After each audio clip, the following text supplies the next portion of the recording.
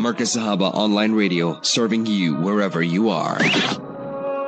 Bismillahir Rahmanir Rahim. Assalamu alaikum wa rahmatullahi wa barakatuh. You are tuned into Marcus Sahaba Online. It's a somber day here at Marcus Sahaba. It's a somber Wednesday here at Marcus Sahaba. I'm your host Yusuf Ali, and you are listening to the Current Affairs program. Subhanallah, dear listeners of Marcus Sahaba Online. It is the 5th of April 2023, coinciding with the 13th of Ramadan 1444. Dear listeners of Marcus Sahaba Online. You know, it's quite a somber day here at the studios, and there's been a lot of anticipation regarding the happenings at Al-Aqsa. We've seen with this new, can I say, idiotic leadership, this far-right, Zionist, racist leadership, leaving these extreme right-wingers in Palestine to, or rather letting them feel a bit more empowered to do what they want, encouraging to do what they want. But it was an uneasy night. It was an uncomfortable night for our worshippers at Al-Aqsa Mosque. Inna lillahi wa inna ilayhi raji'un. And I feel sad that the world is so silent. I feel sad that the world is so silent. Where's the Je suis Al-Aqsa? Where's the I stand with Al-Aqsa? All of a sudden, where's all our humanitarians, dear listeners of Marcus Sahaba Online? Where's everybody? Very sad indeed. But nonetheless, we will stay resolute. And inshallah, we continue for the pleasure of Allah subhanahu wa ta'ala. And birruh bidam nafdika ya Aqsa. And subhanallah, you know, this is a month of Ramadan, and we have something that the Israelis, we have something that no non-Muslim has, and we have Allah subhanahu wa ta'ala. We can pray to Allah subhanahu wa ta'ala, dear listeners of Marcus Sahaba. Nonetheless, we will stay resolute. Nonetheless, inshallah, we're going to be talking about it. I'm sure you've heard about it. It's all over social media, and I think we need to make more of a noise about it. With us online is our Al-Aqsa correspondent of sorts, and it is Holiest Ebrahim Moosa. Has a fixed segment on a Friday, but I think it's very important for us to speak today. Moulana, assalamu alaikum wa rahmatullahi wa barakatuh. Wa alaikum salam wa rahmatullahi wa barakatuh, Yusuf. How are you doing today, Moulana? Alhamdulillah, Yusuf. It's obviously a very difficult day, as you've described, and we just obviously just take solace that this is happening in the month of Ramadan, and we know that Allah subhanahu wa ta'ala's plan is something that sometimes we cannot fathom completely. Yes, it definitely is a somber day, and if I can say, the build up towards last night, and with this Jewish celebrations coming up, and the Jews feeling now, and the Zionists feeling more emboldened to do what they want, to take advantage, especially with this far-right leadership. We sort of expected it. We were hopeful that it wouldn't happen. We saluted those Palestinians who said they will barricade themselves inside Al-Aqsa Mosque, but it didn't make it any easier on what happened last night. Yeah, I think this was expected. It's been building up for quite a while, and the incendiary rhetoric that was coming out from the Israelis obviously did not make anything better, and as a result of that, the Musallis took the cue and they went forward, and we know their act is truly revolutionary.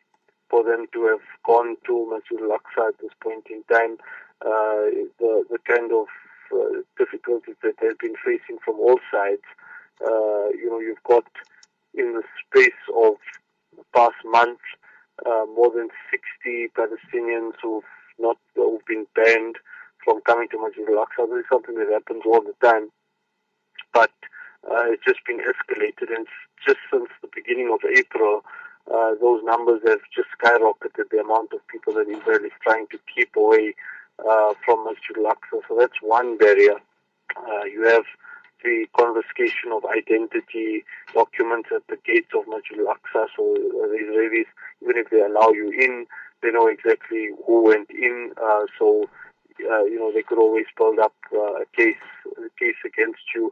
You've got Israeli surveillance drones taking photos in the air above Masjid al-Aqsa. You've got those who were sitting in i'tikaf in the previous days.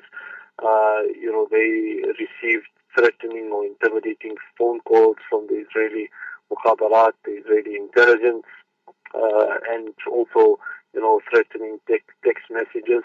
To complicate things, as we've spoken about before, in the previous days, the Awqaf were, not supportive whatsoever of this i'tikaf in Masjid al-Aqsa, and they themselves had said that the i'tikaf is solely for the last 10 days, and only on Thursday nights and Friday nights, very conveniently, speaking a language that was quite similar to the Israelis, and there were some Awqaf employees who were for a while doing the dirty work of the Israelis and trying to evict the Musallis from the masjid. So with all those difficulties piled up against them, they still heeded the call, and they really read the situation correctly, that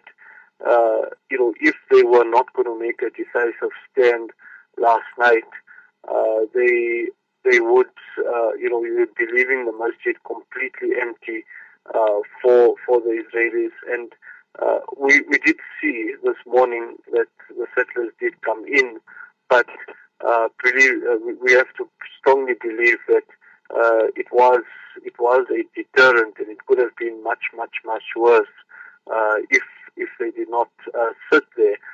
We've got already a person like Ben Gvir, who himself in the past was at the forefront of this effort to try and smuggle sacrificial animals into Masjid al-Aqsa. If one would visibly see him say that, although he says Jews should come to Masjid al-Aqsa, that's nothing surprising from his mouth. But he, at the same time, in interviews with Israeli media, told his people to cool down and to not. He said this publicly. Again, these are just words, but if we were to read anything into it, it could be construed as him backtracking, and he said, "Do not bring your sacrificial animals to Masjid al-Aqsa." So this shows that those people who did what they did last night in barricading themselves in Masjid al-Aqsa, engaging themselves in ibadah, they did the correct thing, and without having to pick up a single stone or any kind of resistance actions against the Israelis, they were perceived to be a threat. And when the Israelis react in the way that they did react last night, it really shows that this is the kind of activism and this is the kind of resistance that they fear. And that's what brought out this utter vengeance, this ugly vengeance on those that were performing i'tikaf in Masjid al-Aqsa. I think if anything, we at this moment in time need to be taking our hats off completely, metaphorically speaking. We need to really thank these lions of the Ummah, these stalwarts of the Ummah who've really defended Masjid al-Aqsa on behalf of the entire Ummah last night. And there's the footage coming through of how these particular people were taken in bus loads first they were, taken off the premises of Masjid al-Aqsa and then taken in bus loads to a detention center. There were footage of the families of these particular detainees waiting outside, eagerly awaiting their sons. Then there's images thereafter of the different injuries, broken hands, broken legs, the evidence of whooping on the arms, on the legs, or bandages on the head. Some of them were not given any medical treatment, and now that some of them have been released, the medics are attaching clips to them, etc. So from this ummah that's 2 billion strong, these 400 men and women were those who were the stalwarts and who defended Masjid al-Aqsa. And this is real heroism to celebrate. The cause of Islam, as we know, it's not always going to be a glorious victory in terms of the worldly sense. Sometimes people would lose their lives, sometimes people would lose their limbs. Allah protect everybody. But if it goes that way, it is still victory for the believers, and therefore we should celebrate their raising of their status, and we should really uphold them and appreciate what they've done for Masjid al-Aqsa. Obviously, having said all of that, it is very painful to see those scenes that have occurred, and happening under the cover of darkness, and as everybody has seen, happening when you might not be able to see what is going on, and the confusion and the shrieks and the cries, and then waking up in the morning to see the true extent of even the structural damage that has been caused to Masjid al-Aqsa is not something that is palatable or at all easy to see. But the battle goes on, and Masjid al-Aqsa has stood up once again to tell the tale. And importantly, though, one needs to acknowledge, or one needs to be aware, that this was not going to be the main night for the Israeli incursions, because the major incursions are expected actually from tomorrow, and the announcement has gone out.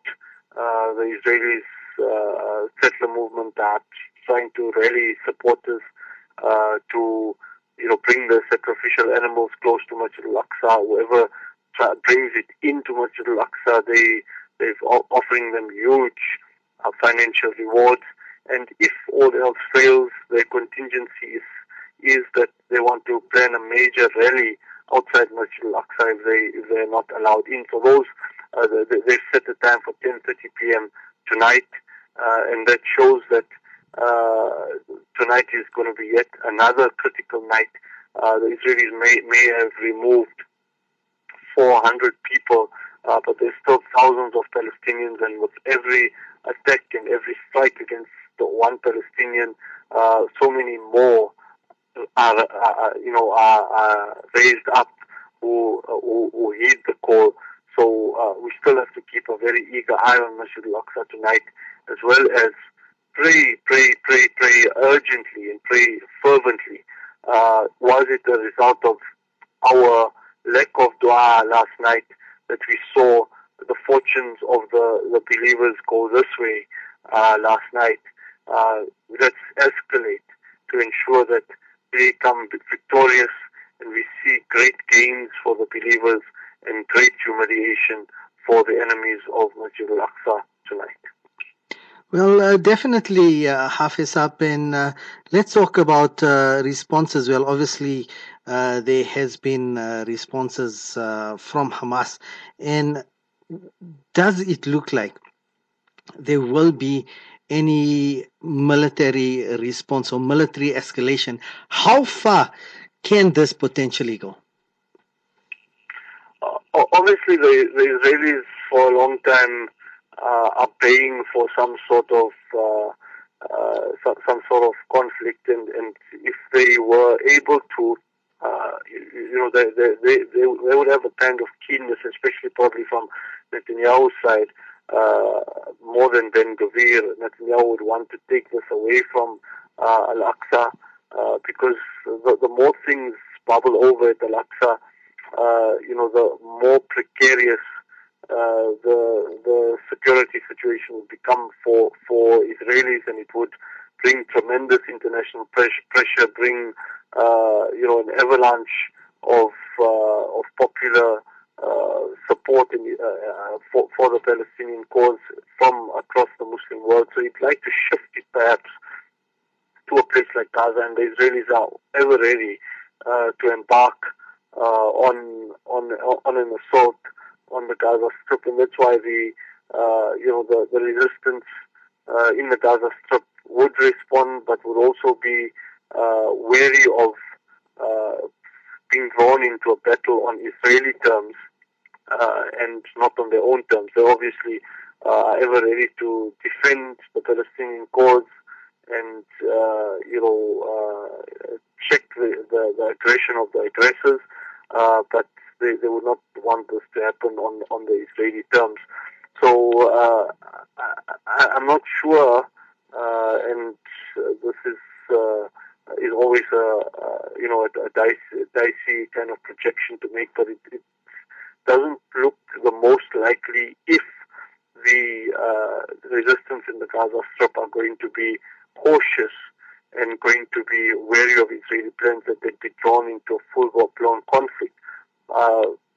Obviously, as I said, Netanyahu would want that because there's so many internal reasons that he'd want to diffuse this and once again project himself as the macho leader of the state of Israel, and bury all the internal wranglings and the internal dissatisfaction that has been raised against him.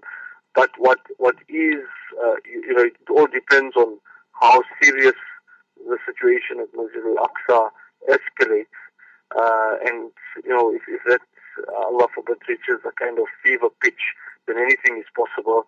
But what is more likely, again looking at recent trends, I would say, is something really major boiling over in the West Bank. The resistance there is now the ascendant force in all of Palestine. Areas like Jenin, areas like Nablus, areas like Jericho are waiting to erupt. And there's also the additional possibility that we always look at the more traditional players, whether it's Hamas, whether it's Islamic Jihad, whether it's these different brigades. But there are so many individual Palestinians that are irked by such developments, and in the past, so many of them, without any formal allegiance to any group, have taken matters into their own hands and have then penetrated into Israeli society with particular attacks.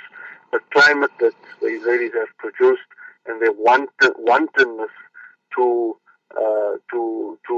spark this in Ramadan, and their wanton, the brazen nature of their crimes makes anything possible at this stage. Well, it's definitely quite disturbing times, and our hearts go out for our Palestinian mujahideen. If we can grace them with this title, because they are certainly half up, and I was thinking about this, picking up that fight, and we're supposed to, as Muslims, not just leave it to the Palestinians and then not just comment on how the Palestinians should do this and what they should do, but whatever it is they are doing it. So our dua certainly are with them. We have the power of dua. We have that ability to turn to Allah subhanahu wa ta'ala. Allah ta'ala has granted us iman. Allah ta'ala has given us that ability to pick up our hands. But Moulana, looking towards tonight, And like you said, it's going to be, it's not going to be a pretty night. As much as we'd like for it to subside, it's going to be, hopefully, inshallah, it isn't. But it looks like it's going to be worse. What's the preparations? Are there any word of preparations from the Israeli side? Are there any word of preparations from the Palestinian sides for tonight? No, obviously the Palestinians would be coy, would be, kind of circumspect about what they say or they do, and everything is so heavily monitored. But we could see from what happened, over the past few nights that the Palestinians are not going to wait. The popular will of the Palestinians is not going to wait for anything to happen before they react, and therefore people were ready to barricade themselves in Masjid al-Aqsa. Obviously, from the Israeli side, they're going to try and act, very fast. This is a game of speed, so before people can barricade themselves, they would already be trying to evict people from Masjid al-Aqsa. So it's really, each side watching what are the tactics of the other, and responding accordingly to that. But as much as the Israelis have seemed to have always tried to thwart the itikaf in recent days, I don't think it's a thing to be concerned about, in that obviously they are the predominant military power at this time, and would be able to come in with force to try and quell any activity or any resistance activity. But I think the greatest reassurance we can take is that Masjid al-Aqsa will never be alone, and especially from the side of the Palestinians, these are people, if a call comes out, in the middle of sleep and people are still in their night clothes and pajamas, they would run to the defense of Masjid al-Aqsa. We had, when the word of the spreads late at night, different Palestinian towns across Jerusalem rising up, to create mayhem for the Israelis, and the minarets of these different towns at odd hours, calling out for help for Masjid al-Aqsa. So all eyes on Masjid al-Aqsa. Nothing is going to be able to occur there without the Palestinians being ever vigilant about it. And even if, for argument's sake, the Palestinians are locked out, the Israelis empty the compound,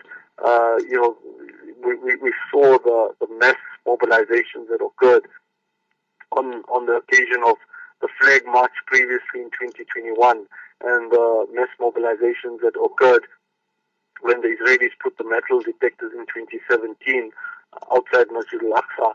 So even if it comes to these heavy-handed or deceitful tactics, all eyes will be on Masjid al-Aqsa, and no crimes or attempted crimes will go unchecked. And if the settlers want to really, push the ticket for their animal slaughter, or push the ticket for surrounding Masjid al-Aqsa in these critical days of Ramadan, rest assured that Ramadan is a month of victory. Ramadan is the month where not only the Battle of Badr was won, but the conquest of Makkah was achieved, and so many other glorious chapters in Muslim history were written in this month of Ramadan, and they would be doing themselves a great disservice and doing the Ummah a great service if they continue with their stubborn path, because victory is certain sooner or later. Ameen, inshallah. We're looking forward to that. That time is coming, dear Hafiz Ebrahim Moosa. Before I let you go, a simple question. What do we do here at home as South Africans? Our hearts are bleeding. We are following intensely what is happening in Al-Aqsa Mosque. What do we do? How can we be proactive? How can we make a mark in this during these times? I think the greatest thing we could do at this particular point in time is the point that I made at the beginning, which is that these are people who are doing what we ought to be doing. These are the Mujahideen and the defenders for Masjid al-Aqsa, but it's not a special responsibility on them only. It is a responsibility on our shoulders to defend and to do what they did, just as much as they did what they did. We just separated by different times and different geographical locations and different circumstances, and therefore everything that could be done to assist them. Obviously, the pathways are not so clear and a bit blurred how to do that, and it's kind of difficult sometimes. But if there's financial ways of assisting them to do that, if there's ways to sing their praises online to do that as well. If we cannot be there with our hearts, be present in Masjid al-Aqsa with those mu'tafiqeen who are sacrificing life and limb for Masjid al-Aqsa. And really, this is the moment to intensify dua. Been, through our series with the Palestinian Information Network since the beginning of Ramadan, just emphasizing how dua has been an integral part of the strategy of those who brought big victory, even militarily, to the Ummah. They never neglected dua. So dua is not in isolation. It occurs with the effort, but we also have to look at our own, to do what is within our capacity. And we always say, at least make dua, and that I think is a mistaken choice of words, because it's almost saying that it trivializes the effect of dua. And even as much as we say, even at least make dua, how often do we actually make those very, very concerted dua? So it's really do or die now. Consider the fortunes of the ummah to be tied up to your dua. Consider whether this ummah is going to, maybe this might be a bit alarmist, but consider whether Masjid al-Aqsa is going to be lost or it's going to be won. Depends on your dua. That's basically the kind of mindset that we need to look at, and then make that intention to go to Masjid al-Aqsa. Make that intention that it won't be once off du'as for Masjid al-Aqsa now, but you'd incorporate it as a matter of habit in your every salah. Then so those are there's something one can do immediately, but in terms of the bigger battle, make an intention to learn something new about Masjid al-Aqsa daily, and to also then share and follow the news of Masjid al-Aqsa daily. And when using social media, obviously share the correct narrative, share the correct information, use the correct choice of words, and do it with the intention of defending Masjid al-Aqsa in that way.